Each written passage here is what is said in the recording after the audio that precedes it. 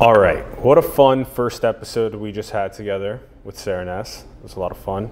Did it on the Authentic Revolution. It was a lot of fun. Now we'll get a little bit deeper for all those that want to tune in. So, Sara, what would you like to start us off with? I was actually really curious about you, so I kind of just want to fire some questions at you and at Ron, if that's okay. Excellent, go for it. Sweet. We'll see how long Ron sticks around, but yeah. Yeah? Yeah. Should I ask him things first, just in case? No, you go ahead. You ask Aaron first. Okay. So actually, a question I have for both of you is, I got the sense that you have a really strong underlying philosophy to why you do this show and what you care about. If you had to put the essence of that into words, what do you care about or believe such that it has you want to do all this work? That's a very good question. Well, and hopefully I, speak for Ron at times about these things. Ron will chime in if I'm not.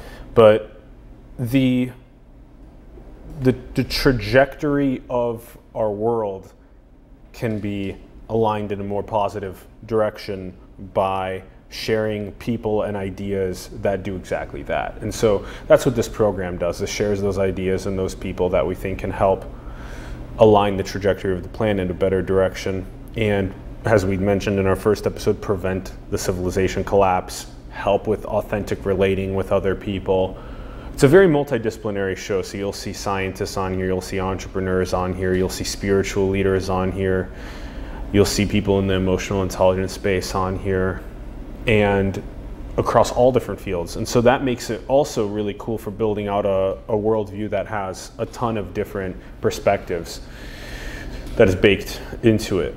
And the show is, a daily show featuring the different leaders, but it's also live events that we do. It's also us working on bigger projects that synthesize all of the complex information that we're learning into both short videos, longer films, books, all different types of things that we're working on. And maybe we hear some things from Ron too. What was the question?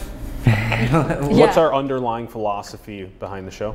Yeah, or even a little what is it that you care about or believe in? So I heard aligning the world in a more positive trajectory, but that could be more positive in terms of politically, environmentally, socially, technology, and inside of those there's a bigger thing. So what is it that wakes you up in the morning and has you be yeah, this is the thing I want to change?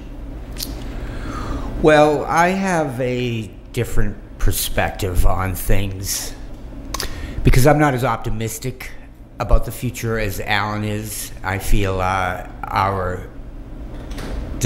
the destruction of this civilization is inevitable. Granted, there are a lot of evolved humans among us, but I don't think enough for us to collectively get the lesson. Our problem is with acquiesce more than anything. It's about the people that are quiet when they see something wrong, or the people that will sell out. And that's totally understandable because people have families to support, and if they have a job that pays really well and it's not the best ethics, they'll still take that job, and that's the problem among us. What wakes me up in the morning? Just when I'm no longer tired. And that's how I roll. I just, I don't, keep a day job, so to speak. So I get my sleep, and I'm just living off of Ron Vargas's brain and his memory. And it's always, it's a symphony of souls that inhabit this body. And I have all I can do is apply it to all what I've learned is just to apply it to myself. I've learned in my 52 years that people will learn on their own. They don't want to. You can tell them as much as you can about truth, but they need to discover it themselves. And we learn through hardship, and the destruction of this civilization is going to be a big learning tool for us. and we'll rebuild again, and we'll probably destroy ourselves again. It's a very long process, evolutionary process. The divine source, to connect with the divine source as we're being, manipulated and genetically modified in someone's image that wants us to believe it's God, when it's really not. It's no more of a God than you and I. Whew. Manipulated in genetic image of something that wants to believe it's God. That was beautiful. I don't believe. I don't think we evolved to who we are. I think it's a genetic modification. That's why I brought up the animals earlier in the program. This planet with the living plants and animals is a beautiful ecosystem. Big fish eat little fish. Lions don't go to hell for chewing on the wildebeest. And if you're a vegan, I need to remind you about the Venus flytrap that eats flies. So what I'm really curious about now is, like, you two almost seem like you lie at different ends of the spectrum. Like, it seems like there's some similarity in, like, that you think about this on a wider scale and what is philosophy and how are we impacted by the environment, and, like, have a consciousness of yourself on a wider level. But, like, they're pretty different worldviews. So, like, how do you work together? I think that's exactly why it's such a good combination, because Ron teaches me a lot with what he just said. And then I hope that through some of the things that I say, that Ron also feels like he's reminded about some of the more positive, optimistic, and even at times realistic and futures that we can develop. Ron's 52, I'm 26, so it's a double age game too, that Ron's been around longer to see the world evolve, twice as long as I have.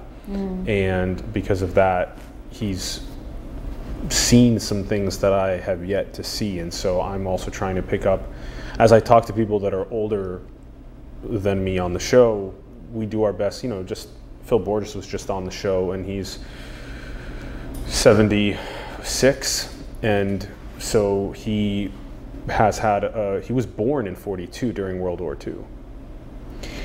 And whenever that happens, I mean, like, you got to remember, like, humble yourself, kid. Like, people have had, like, a lot of life experience that they're trying to share with you and with other people on the program. So humble yourself. Don't let your hubris get ahead of you. And also remember the selfless essence that you try and carry, which is that this program is not for you. It's not for Ron. This program is for other people and inspiring them to make that trajectory more positive. And this has nothing to do with fame, money, greed at all. This has everything to do with people coming together to build a better world. And that's the main pillar of our ethos that I at least carry as best as I can and aim to remind myself of. But it is in very many ways just Ron teaches me a lot by having a perspective that's different than mine in many ways, but similar to mine as well. What I love about it is you both are, like, so, like, articulate and obviously thought out in your views that it actually has me have a lot more respect for both of you, that you allow yourselves to be influenced by each other. Because that's hard, like, to have something you care about and to have other people challenge it and to be like, oh, maybe this is a point of information. Yeah, always treat it like you can learn from everyone. It's a great dynamic. Yeah, the other thing that I really like about that is, like, the respect for age. I've been one of the topics I've been exploring lately is death and dying and aging, and in one of the conversations that I was having with friends, something came up around, like, there aren't really good models for age in our culture, like, for what it looks like to age in a way that's generative and positive for society and also for yourself, or to, like, take in wisdom from people that are older. And so I'm hearing that in what you're saying about Ron. We also have to be careful with with age. There's a lot of examples of adults that are full of shit and acting very juvenile and totally, it doesn't lacking equal wisdom. in emotional intelligence. And also, I'm not a parent, I'm not a dad, but I'm just acknowledging where parents have a tendency to teach their children stuff that they believe, and they want their children to grow up like them. when, you know, they still have lots of work to do within themselves. I think there's lots of things that, you know, parents should listen to their children. You know, I think they're coming from another place, another understanding. I don't believe that the soul is fresh and children are born innocent. You know, they're subject to the genetic structure of their mom and dad, and then there's who they are, and all they want to, all we're all tasked to be is a more divine human being and less disconnected from, you know, a good example is just our current state of affairs right now. You take someone that's younger, and you, like Esther Wachowski's been on the show, and she's, I think she's just turned around 70-ish as well, and her ethos is that working with kids in Palo Alto in the high school in journalism, and just doing things like media arts, and like for 30 plus years of doing this. And if she's literally hanging out with people that are between the ages of like 13 to 17 on a daily basis and hearing their ideas, and she's staying really open-minded to learning from them, that will keep you young forever too. Like, you have to have a little bit of like rigidity with like, yeah, the kids probably can't publish like things that are that explicitly showcase violence and things like that. But at the same time, that if they are trying to push the edge in some way for someone like Esther to stay more open-minded and humble to letting the kids have leadership and direction, that's like when you talk to kids, if you're gonna stay open-minded, you may learn something from a 13-year-old, an 18-year-old, a 24-year-old that you do not hear of very often in your circles of adults. And so I think, especially with young people's, you can literally see like Phil, when he was on our show, he was, you know, finger poking at the keyboard when he was trying to type stuff. And there's a big difference between the kids that are like 15 right now that know how to use technology in and out seamlessly. And so like there's for sure a lot of information that can be learned from the kids, especially if they're super hungry in a specific subject and they're just sponging up knowledge in that subject and then practicing teaching it to other people. Yeah, we've had, like, Dosh has been on our show, young 20-year-old building biolabs of the future. You know what I mean? Like, this is what we're talking about, really young people that are at the edge of their fields too. So stay humble even to people younger than you that can teach you things. So that's a big part of the ethos. So there was this thing that I was playing with the other day when I was having that conversation of death and dying, and I thought of something called the God game, which is like, if you were God and you could reinvent society in whatever way you thought would work best, like same laws of human nature, same structure and all that, but you can reimagine it, how would you reimagine learning? That's a good question. We asked the question on the show, if you could rebuild civilization from scratch, how would you do it? Yeah. That's one of our cues too. But specifically around learning, like what would you do? That's what I heard you too. You said that that's a little different for sure. And you also kept it in the same natural laws. We let people build with whatever laws they want off the bat. That's cool. So same natural laws, how would you reimagine learning? Well, first of all, one of the most important things to remember is that the input stream that you take in is what ends up becoming you. So to be very vigilant with what inputs you take in as your learning material is critical. And another thing is Bloom 2 Sigma. So remembering that if you have a mentor, that you're going to perform 2 standard deviations above the mean of other people that are trying to learn in like larger class sizes.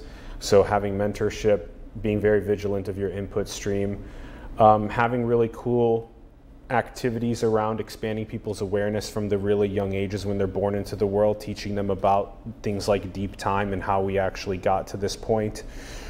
Yeah. I'm loving this, and just to make it like even a little bit more experiential, like I'm a kid.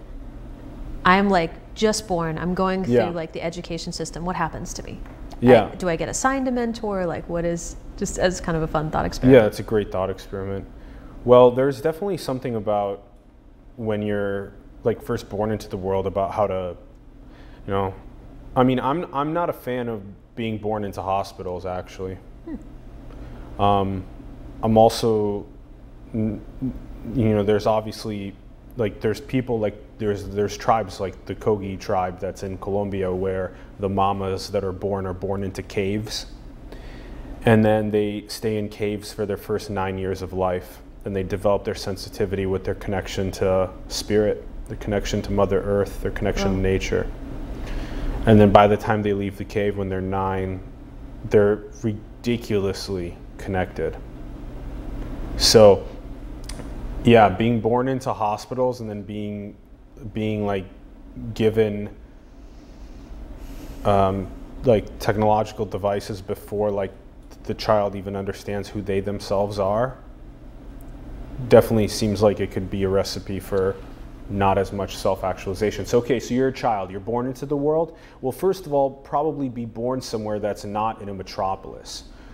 Like, so you're born into like a beautiful array of trees and oceanside, let's say, and then when you're there, like every day, like you're doing things in nature that provide you with food. Like you have to learn how to garden right away. You have to learn how to look at the stars and realize how much they dwarf your own ego, and how much how beautiful it is that we all come from creation, and that all of us are acting as nerve endings of creation. So if you can remember those things from the young age, and also like have activities that teach you those things, which, you know, this is on the spot, I'm doing my best, but like those are, I think, some of the critical like activities to go through. Yeah, what do you think? That was really beautiful. Thank you for that. I like got these pictures in my head of what it would be like to grow up like that, and I hadn't really reimagined life outside of being born and growing up in a metropolis. And so thinking about like growing up, having a sense of perspective on myself, feeling connected to things outside myself. Like Elizabeth Gilbert has this really beautiful TED talk where she talks about like how if she felt like she was the one responsible for all her writing, she would be so like tense whenever she wrote. And so if she thought of it as something that came through her, there was this sense of freedom. And that seems like really what you're speaking to, is like, how do you have freedom by believing it's not just you? Yeah. Ron, do you have thoughts on the education of children when they're born into the world? Well, I'm not as reluctant. I kind of like the metropolis. I like to be where the action is. I wouldn't mind being born into the city, but also I understand the importance of getting away from that city. And you might have a greater appreciation for nature if you grow up without it, and then you get back to it. So it certainly takes all types, you know, among us. So we can't all grow up in nature, you know. Some of us have to be city slickers. Why not? Because it takes all types. So I'm actually curious for you, like, if I'm a kid growing up in your ideal world, like, where do I grow up and what do I learn? Like, what are the first lessons? Good question, the first experiences? And what is the question? Like, what I loved about what Alan answered was kind of like, what are the almost like the things that get set in your mind from a young age that influence everything else? So like, what are the experiences or lessons that you would want every kid to have when they're really young? Every child to have? That's not for me to say, because there's so many different opportunities. I mean, I ran away from home when I was 12. You know, I didn't like what was there. You know, you talked about your brother earlier, and you weren't all that connection. You had a rough childhood. You know, I kind of had that with, you know, all my family, looking at it more like an observer, and trying to adapt, and, you know, trying to use humor to break things up. You know, but I didn't. I sought it myself. You know, what I was looking for, I obviously wasn't getting, and I just, tried to break away from that and find it, and I did. You know, I did. I had a great journey. I've done lots of different things, met lots of different kinds of people, and I've learned a lot, and there's still lots more to learn. But, you know, as a child, it's not really for me to say what every child should get in their childhood, because I don't know where they're coming from. I don't know what they need. And it's another interesting dichotomy is that, yeah, Ron's had a very tons of different experiences in his 52 years, and that's because he like went on a path that was so much different than what was trying to be programmed into him, and I think that's really beautiful. But this is a good dichotomy. Ron says something like, who am I to say like what it should be? And I'm like, I'm pretty certain that what I have studied, even in the youthful days that I have so far, is, I'm pretty sure I sit on the shoulders of giants. Whatever's coming through me is sitting on the shoulders of, we're talking 100 billion people that have lived and died before us to build this civilization. Their most profound knowledge is what I've been studying, especially over the last couple of years of doing the show.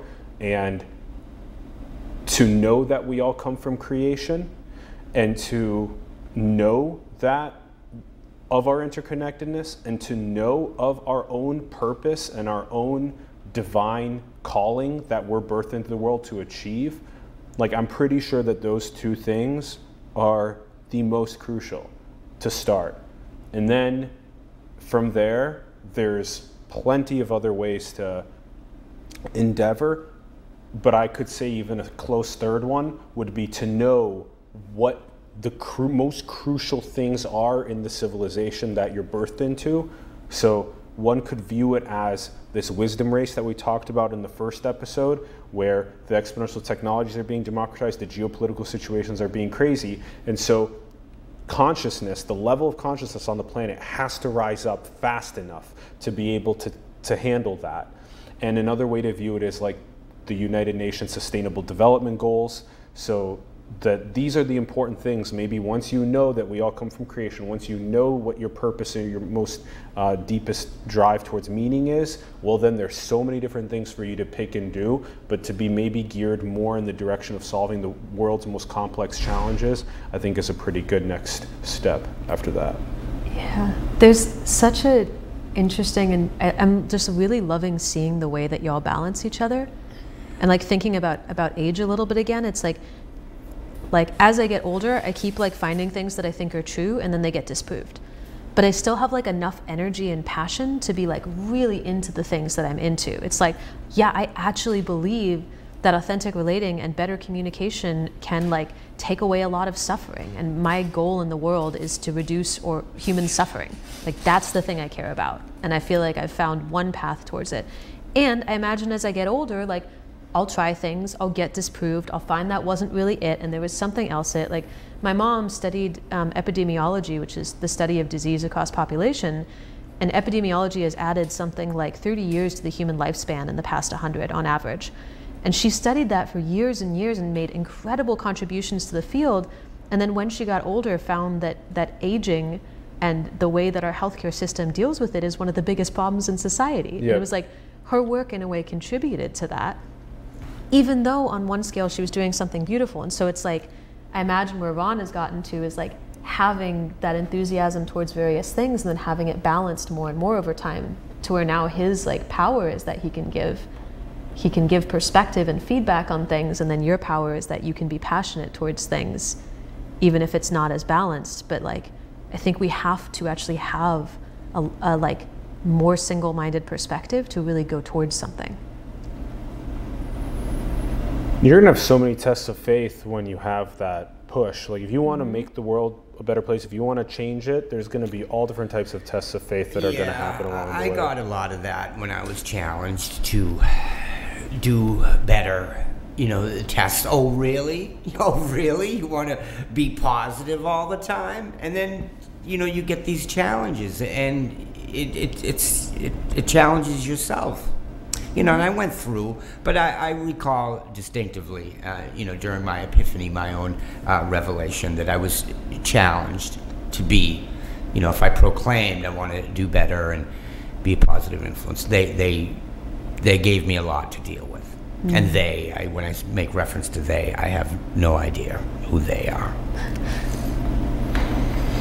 And just to also mention on our show, we ask questions. And the point is that when we come up with something that we think is a really good, maybe first and second principle for children to have as a education around the world, this is just what we're synthesizing at the time, but really we're the ones that are also, as we come up with these ideas of structures, we're simultaneously asking people for questions on what they think are the best educational systems, what they think about the one that we have as an idea.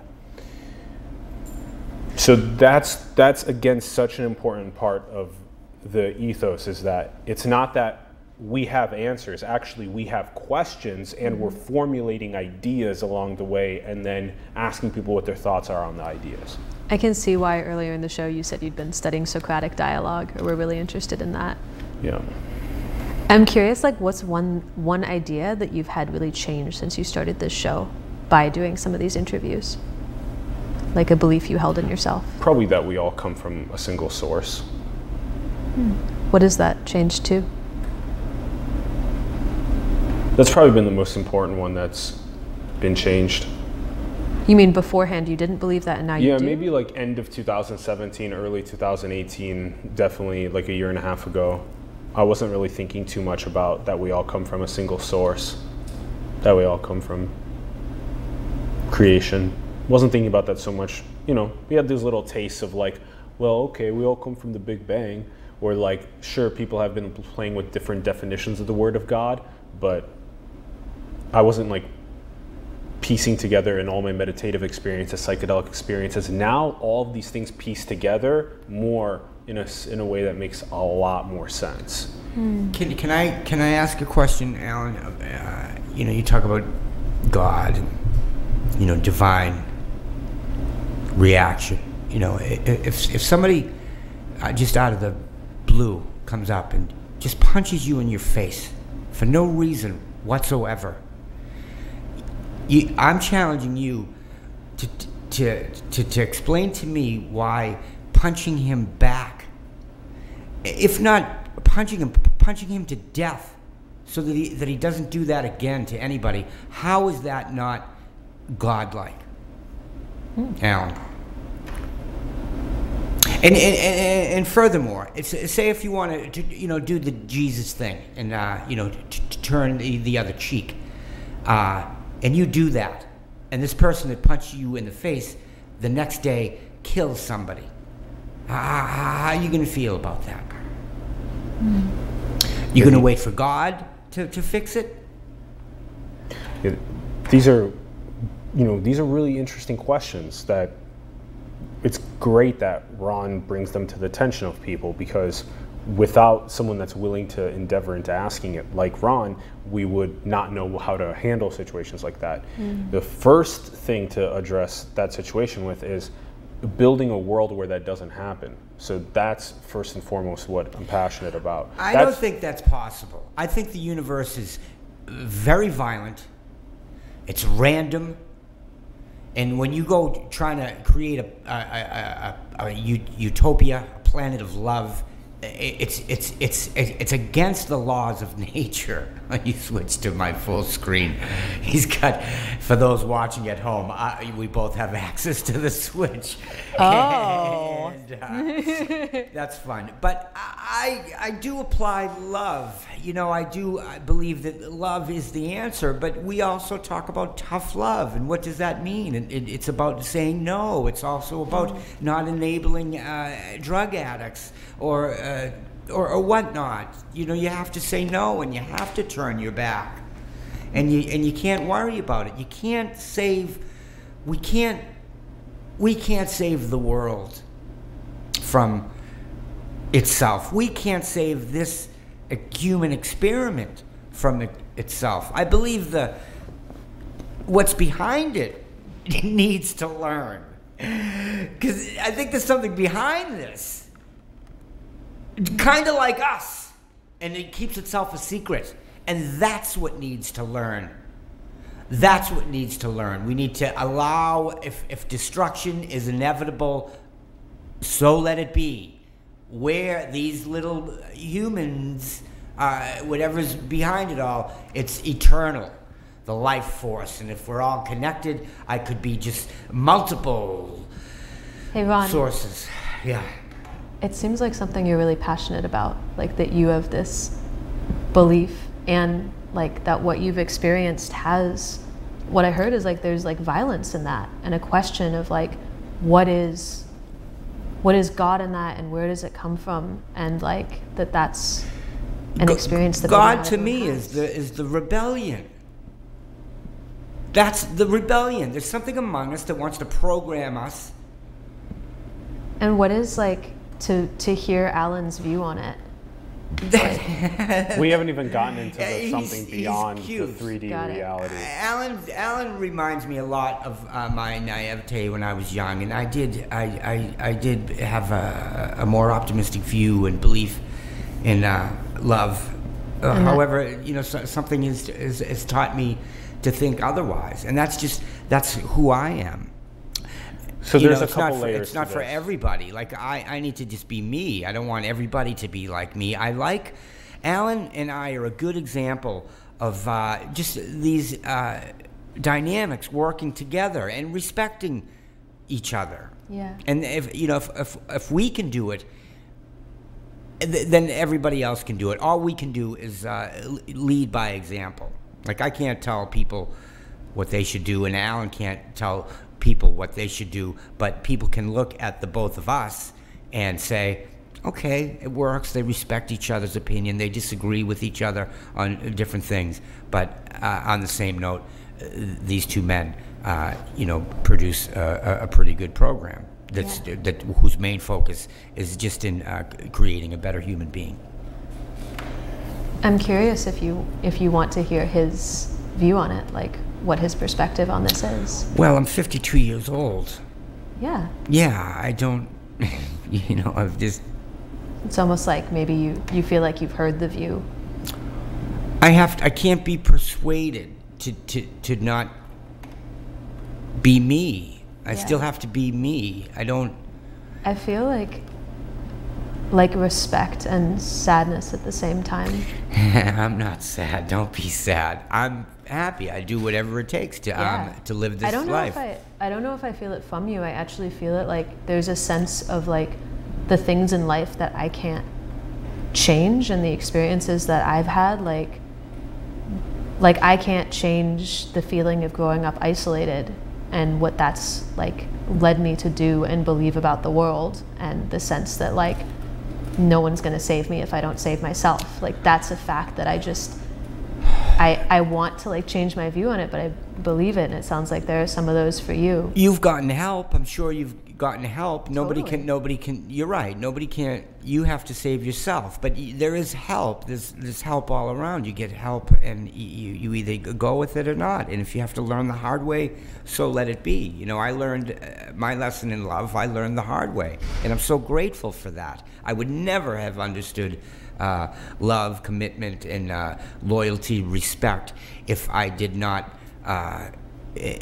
try to love.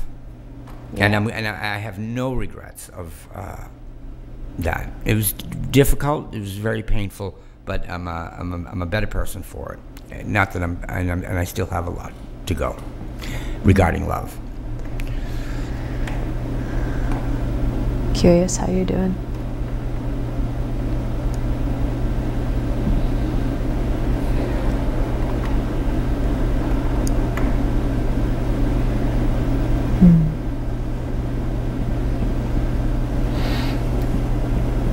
I notice I want to like bring the energy down. It felt like there was like a lot of intensity and like a lot coming out, and I imagine like you're holding some and feel like a little bit in the middle or wanting to normalize or something. Yeah, there's some background that I think is important to give, and the background's directly applicable to every single person, which is that what's happening on the planet is not just as simple as a bunch of humans on the planet with the animals and the plants and the earth orbiting a star in the galaxy and the universe, and that's the end of the story. And so because of that, then we must probe what is beyond that. And we've had many conversations on the show about that, and Ron has been studying into that for a while and having his own experiences with that for a while. I myself have started to have more and more experiences with that, and more conversations and more reading and studying about that myself. And so that, how we view just the governments and the education systems and the media companies and the monetary systems and the healthcare systems, all the different things that exist on the planet, the economy, all these things are at the surface. What's beyond that and who controls that is the next question. And then what's beyond that and who controls the people that control those systems, that's beyond even humans, is the next one. And it all comes from creation, but then what happens after that? What exists outside of the physical planet that we live in and the physical creatures that live on the planet? And so Ron's been a major influence on me studying into that more and learning into it more. Other people like Bernard Gunther's been another major one. Robert Stanley has recently been one. Tom Montauk's been another one. Just more and more people that are pushing into that field of study. Are we gonna get Tom Montauk on our show? We're gonna aim to get Tom on the show that's coming up. And even these are people that are alive today. There are people like Dante that have been writing about this and studying about it. Even Socrates, Plato, and Aristotle that have been talking about it and writing about it even before them. And we're not talking 500 or 2,000 years ago. We're talking about since the dawn of civilization, there have been people talking about what the fuck is happening here that is beyond this physical understanding. What forces come through me? Is there a good and an evil? Are there things like what people call archons that are evil spirits? And are there things that are angels that are good spirits? Are those at play within me to build this world? Are they competing with each other to have their own outcome happen on this rock? Why does it feel like the artificial cities that we've built, these metropolises, why does it feel like those in many ways are propagating what feels to be code that is very disconnected from what feels to be good code? And why is it when you go into nature, when you go into those depths of the woods and the oceans, that you feel things that are really true to who you are and what it is to have this experience? Is that potentially showing us our disconnect from creation? So this is a very long-winded way of just explaining that this is way more complicated than just a physical world. It's way more complicated than just a simulation. Yeah. It is. I can tell that, like, it's mind-boggling. That sense of it, like that this is more than just the physical world, that like you were talking about how that's one of the biggest things that you've learned in the last couple years and gotten a sense of. And as you're talking about it, I'm like drawn into that and like the experience that you've had of that reality and how core that seems to you right now. Like it seems like a lot of what even underlies you wanting to do this show and what you get from it. Yeah. And that makes me feel very gotten, very understood. Yeah. Yeah. I'm actually really impressed with the two of you. Like, Thanks, y'all have Sara. some pretty different worldviews, and to work together and to like be in that is like a major test of faith. Yeah, I know I'm where I'm supposed to be right now. This is my maximum potential at this point. Likewise. Do you feel that way? That I'm living my maximum potential? I feel like I'm constantly questioning it every day, and in a way like that is living it. Like Yeah. I'm always keeping myself on the edge of like, is this the thing that I should be doing today? Is this what's in my greatest good? Like, could I be doing more, serving more? Even to the point of like, if I'm taking time off and like being lazy, or like, you know, I was at a fusion dance weekend all weekend, and there's the part of me that's like, why aren't you working on stuff? Like, why aren't you building a newsletter to connect the different authentic relating communities and have them share resources with each other? Why aren't you studying how to like help kids in poverty get out of it? But like, at any given moment, it's like, what's going to serve me most in being the most I can for the world, and how do I do that from the place I'm at, and how do I continuously update even what I believe? Like, hearing both of y'all's experiences, like, those are things that I don't know as much about. Like, I don't know what it's like to grow up and not have a family from a young age, or what it's like to like have a sense of real universal consciousness. Like, I've tasted pieces of these things, but like, I hope I keep getting impacted and having to question. And even though sometimes I resent that questioning, and I'm like, should I be spending so much time? Like, should I just like focus on one thing? But it's like popping out to that wider perspective of what is the world as a whole and how do I fit into it? That, like, I think ultimately makes me better.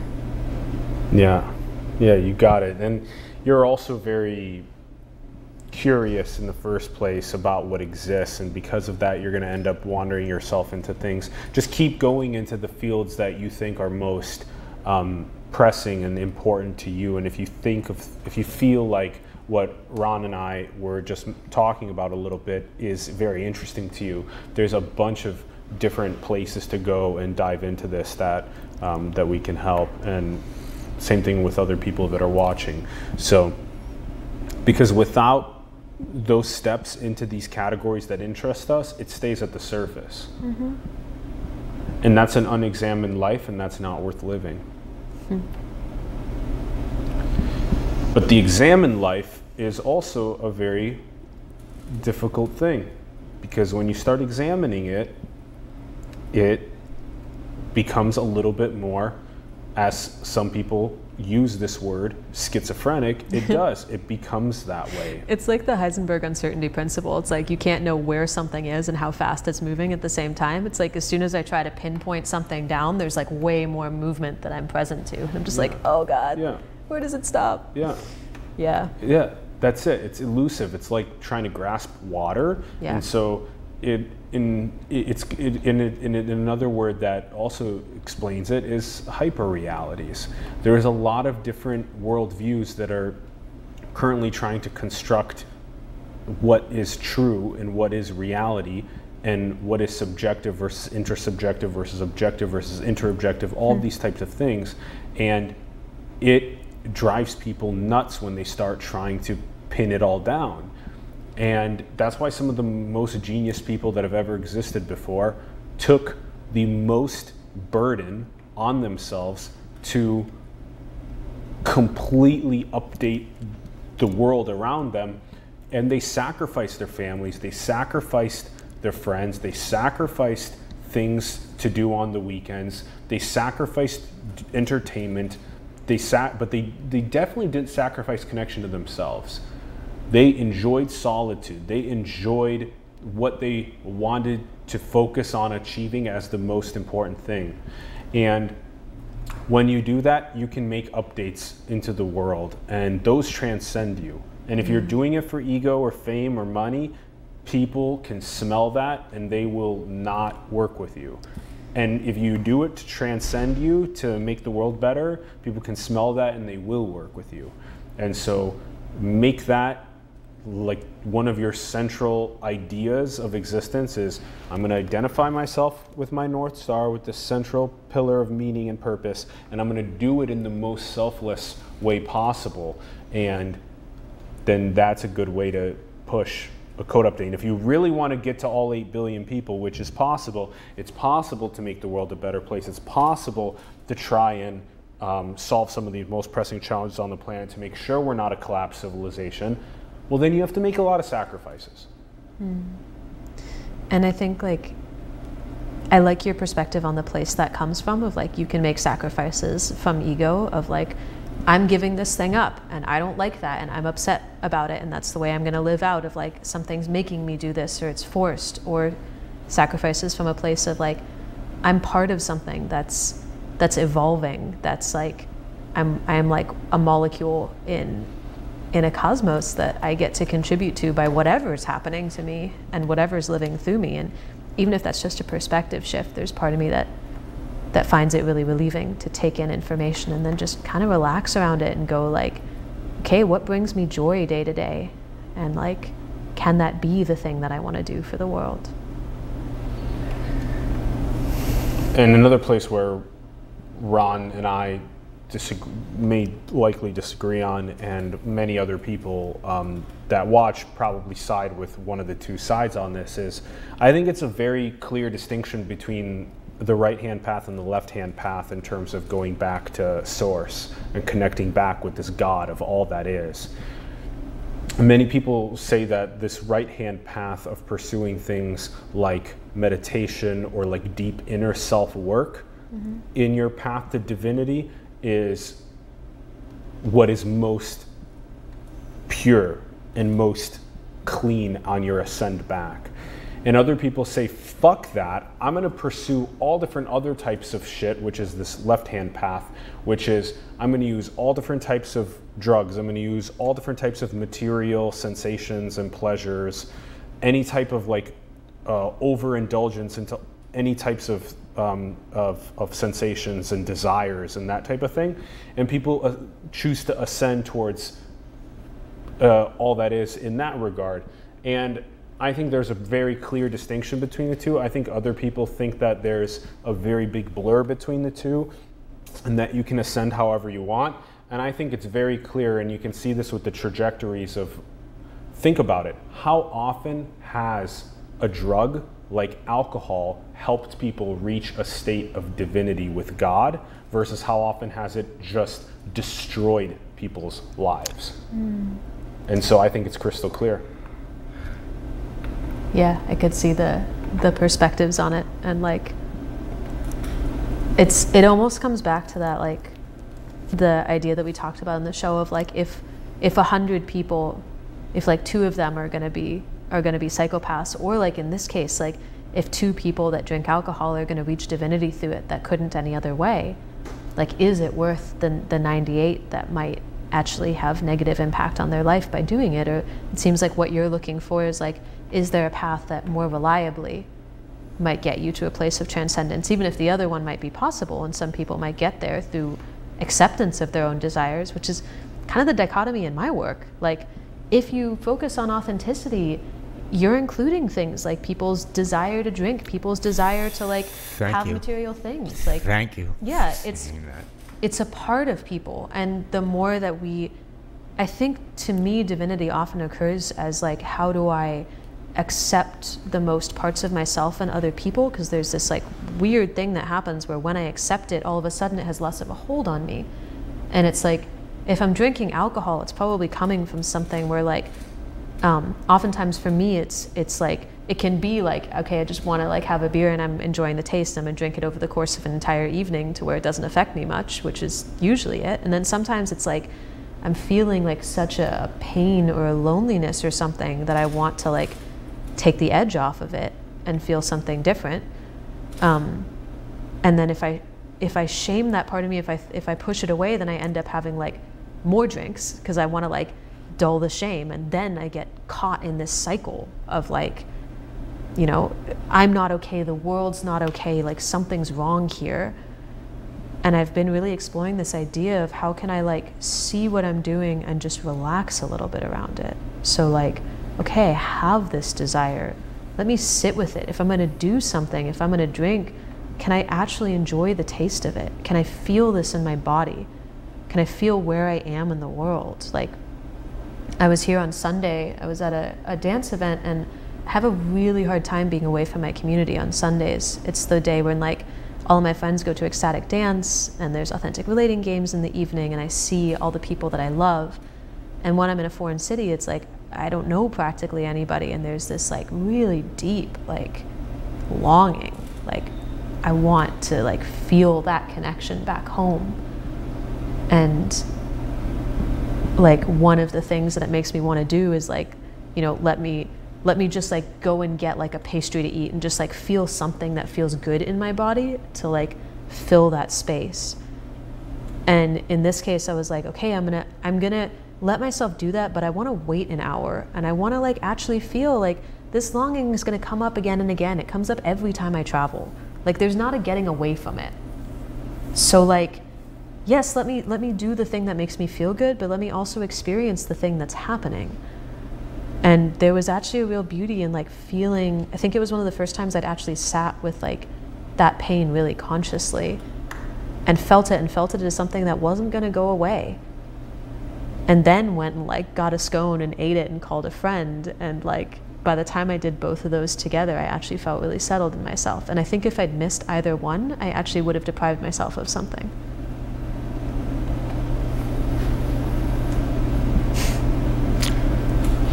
Sounds like balance to me, Sara.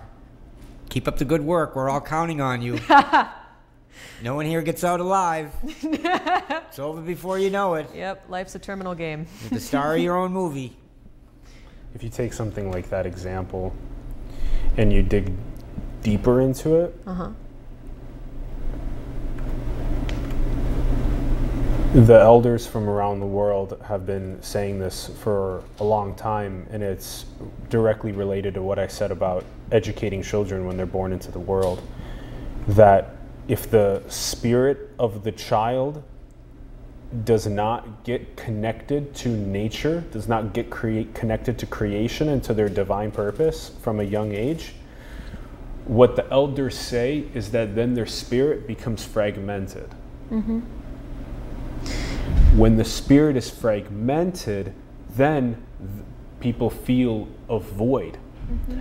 I'm saying this from a position of privilege where I feel pretty strongly like I'm really working on making it so that I'm not fragmented and that I'm connected to divine source at all times. But that's a position of privilege. Other people from around the world say that when you're born into a village and you have indigenous people around you that are constantly working with you on that, is that a position of privilege?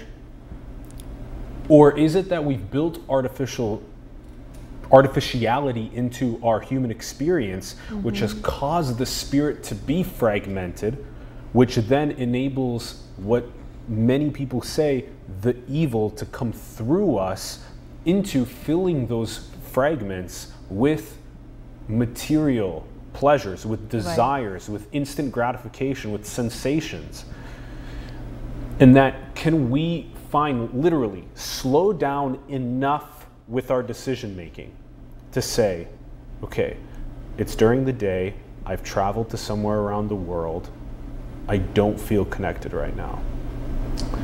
What if I practice some sort of a deep connection to my own spirit, to my own meditation, to this land, to this beautiful place that I'm in? What if I did that for a couple minutes? What would change? And then if you practice that and do it and something changes in you, which it is likely to change, then you may not need to fill yourself with something that is something sugary or sweet, or something that is in the evening when you're alone to need to go and drink to fill something, but rather to go and explore something within yourself further, or within the knowledge of society, or within your own creative explorations into the world. Mm-hmm. Yeah. It feels true. It's like something I often question, like what path I take in it. So I'll say, like for myself, like I have a really hard time finding a sense of center. Like I notice that a lot of my identity feels outside of me. Like I feel emotions from people really strongly. I get really strongly affected by my environment. Even the clothes I wear totally change how I feel day to day. And for me, meditation is often like a really painful process. It actually feels like closing my eyes cuts me off from my source of identity. And it's something that I've like been working to sit with more. But the other thing I've been working... It totally does. Yeah. I Closing imagine your it's the eyes same way for other gorgeous. people. Yeah. Yeah. And sometimes like I love it. And sometimes it's like the pain actually feels super valuable. And it was actually something that I was doing like when I was first feeling that like ache and longing. And I guess something that I've been trying to explore in the last couple years is there a way for everyone to reach beauty from the place that they are? And are there multiple paths? Like, if for some people meditation is a path, like for other people is it awareness of the stuff that they're doing, for other, and even like considering different personality types. Like if I teach a training, there's always some people that want to hear more teaching and some people that want more experience. And I want to say, like, I'm more on the side of experience. Like, y'all, just like do the experiential thing. Like, you'll learn the practices by doing it. Just do it. And then I find out that there are people that like actually don't learn that way. Like, they need to hear the teaching. They need to watch something like this, which I have a really hard time watching videos. I don't learn auditorily very well. I have to do something else with my hands. Like, even while I hold phone meetings, I'm usually rock climbing. Like, I can't like just sit still and listen. I'm too kinetic. And I've been like trying to expand, like, what are the different ways of making myself the best version of me and making other people the best version of them.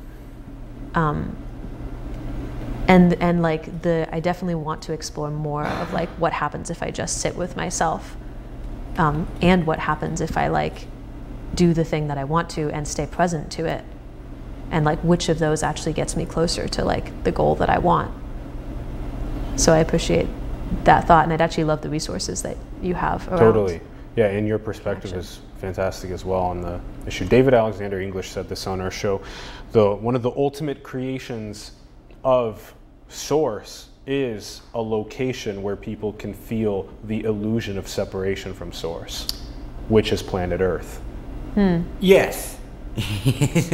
So just leave it at that. Yeah. Beautiful. Leave it at that. We're doing the best we can, and this cult of personality, these meat puppets, you know, living our consciousness, our soul, doing the best we can with the brain. Yeah. And thank you, Sara, for, I hope Alan heard your words. You know, I think Alan's pushes more towards like an alien gray human species where everybody looks the same and everybody's the same. I don't do that at all. Not at all. That's what I get. Not at all. That's not me whatsoever, Ron. We have a little bit of work to do then. Right. Yeah, that's well, not that's me at all. Well, that's the feeling I get. But yeah, no, because that's so binary. That's going to one extreme and labeling me with that. That's horrible. Yeah. No, everyone has a beautiful expression to express themselves at creatively in the world. And to be able to have that happening takes a lot of work to develop society, to make it so that every child that's born into the world can actually develop themselves to their fullest creative expression and potential. And so that's what I'm getting at. And that takes a lot of work with the social fabric to do that. And a couple of the first principles to get there are, one, a deep connection to all that is, to source, to nature, first. Second, understand yourself. Understand yourself and your own purpose and your own meaning. There's not a prescriptive path towards principle 1 or principle 2. Not at all. Are you getting angry? Are you getting angry? Passion. It's passion. It seems like you're getting on the defensive. It's love. It seems like I hit the nail on the head there. And no. Never ever say that about me I mean, even other people. I don't think anyone on the planet wants everyone to be the same. That's horrible. Well, when you talk about alcohol being, and fragmented souls, I feel good in myself. I don't think I'm all that indulgent. And it's just balance. Life is yours, and I'm gonna live it before I'm dead, and I just don't want to hurt anybody. And this is me, and you're you, and this is where we all have to kind of work together.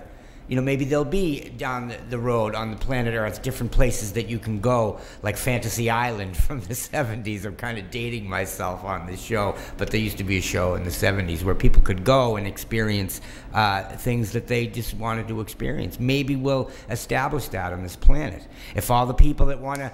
hey, Ron, can I interrupt you just for a second? I think both of what you're saying is valid, but I'm noticing that like y'all seem like you're hitting some pretty deep nerves in each other, like each other's like core way of life and your beliefs around it, which seem like they are different. Like y'all hold different beliefs and they might not reconcile. And I understand that. Right. Yeah, I'm good with that. But I think that like in what you're saying, like you're actually hitting on something that really matters to Alan, and I imagine that he actually like feels like his way of being is being judged, even as you feel like yours might be judged by like the idea that alcohol might not be welcome. It's like for him, it's like his idea that divinity is expression. I'm a troublemaker. Yeah. That's my role. Yeah.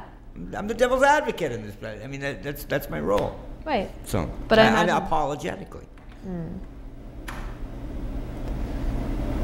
Where are you going with that? With that, like, yeah. I'm just noticing you two, like, it seems like there's these moments where you're like hitting like values and identity, which is like different than like kind of top level conversation and feelings. But it's like for you, it's like there's actually an identity and a value around like the oneness of being and our capacity to become that, which isn't exclusive, I think, of Ron's like kind of what feels like a more grounded like day to day, and like how he's built himself and how he experiences others. It's almost like earth and heaven, but like where your views are or where your like focuses is different. And I think you're actually inclusive of each other's views, but when you're talking, you're not like affirming it first. So it's like, even though I think you see each other, I think you both feel like the other's way of being is being attacked. And I'm wondering if you feel like attacked sometimes when Ron is speaking, if there's something where you feel like he's missing you and what you care about.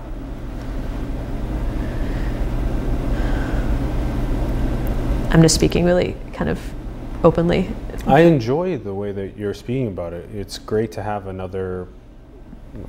someone else here that's able to view this dialogue and then add their own perspective to it. I think that's extremely helpful. Mm-hmm. And I think what you said is really insightful.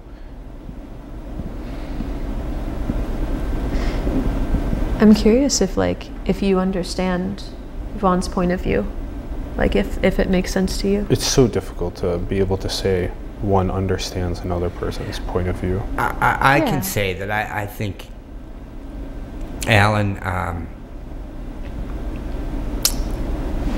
he does understand where I'm coming from. He accepts that and respects that, and that's without that, this couldn't happen. And same thing in return.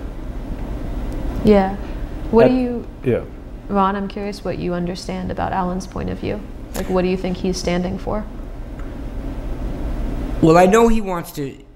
We both want to see a better human being. Mm-hmm. But in order to achieve that, we have to respect the difference in what it is to be a human. We're all different. I don't want to be all the same. Like in the army, they shave your head, they give you all the same uniform, and they all want you to just be the same person. Stop. This is leading to a straw man, and let's not go down this because it's not actually what I represent whatsoever.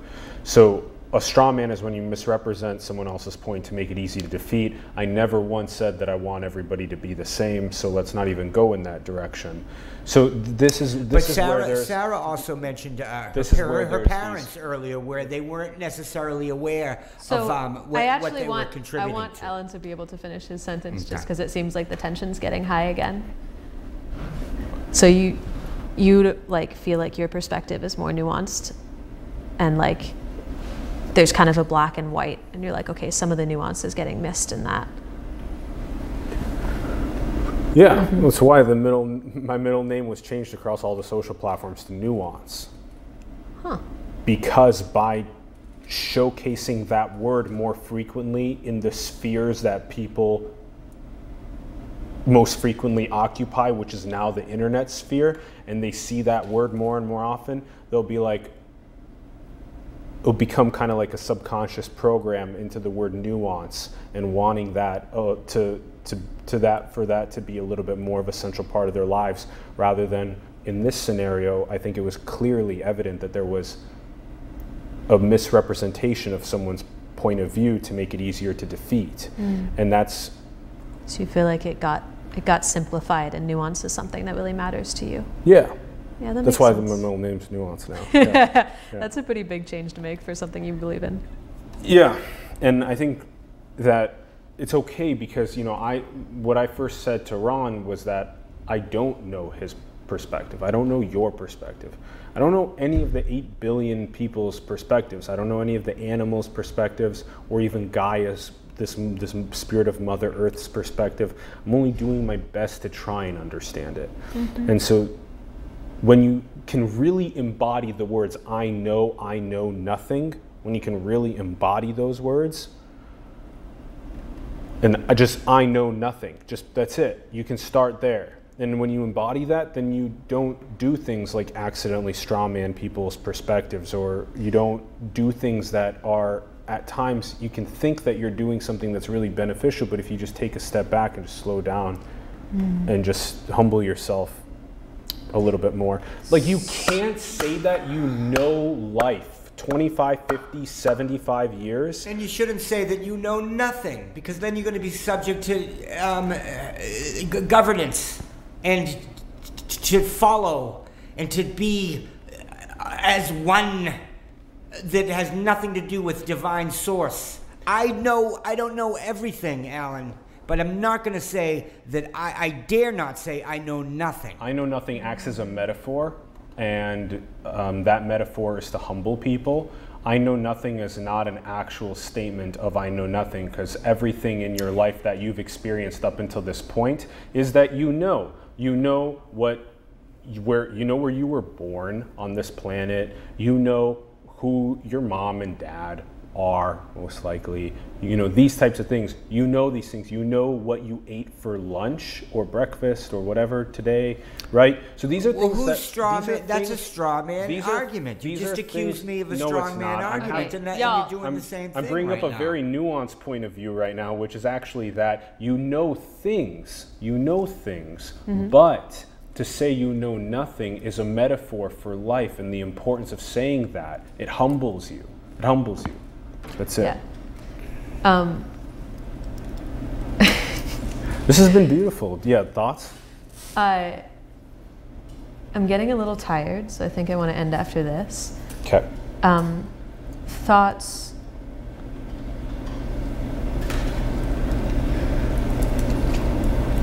I want to find a way of y'all, like, so my like predisposition is like, let me find a way for you guys to see each other's perspective and like how there's beauty in each. But like, I have a bias towards inclusivity, and it's like, maybe y'all's perspectives actually are different, and the creative tension between you two is like mathematicians that solve problems more because they like are pretty intense with each other. That's what it feels like, for sure. Yeah. And like, I think that just there's a moment where like I feel like both of y'all are like even right now, like somewhat high activation. Like, I imagine there's just intensity happening in both of you. I'm not sure, but like I feel it in me. And to me, that's like a sign that I think I'd want y'all to like make sure that you hear each other when the intensity gets high, or just like maybe take a break for a second, because I think in those moments it's really hard to hear the other person. I was getting ready to walk out. Yeah, exactly. I do that, and he doesn't take it personally or totally. Yeah, these are things that like matter a lot to both of you. Both of us do exactly that, yeah. It's a very beautiful thing, actually. If more people around the world did exactly that, it would actually help the world out. Right. Go out and about on your own and come back. Time out. Yeah. It's kind of like this. Time out, the time out. That's so bad. What's so cool about that though is it's like this idea of like you can get to transcendence through anywhere. Like, you can get to transcendence through conflict and through full expression, or you can get to it through like owning your experience and seeing other people's point of views without violence. Right, exactly. I think if you start out with an argument and then you end up in violence, then that's a different thing. Yeah, you lose. I was literally about to say the word intelligently, so that's in this case, that's what that is. I like what you said about creative people that are able to clash just enough where they can help make themselves even more creative, expressed into the world. That's definitely what it feels like. It's a very beautiful thing. And if this didn't happen, right?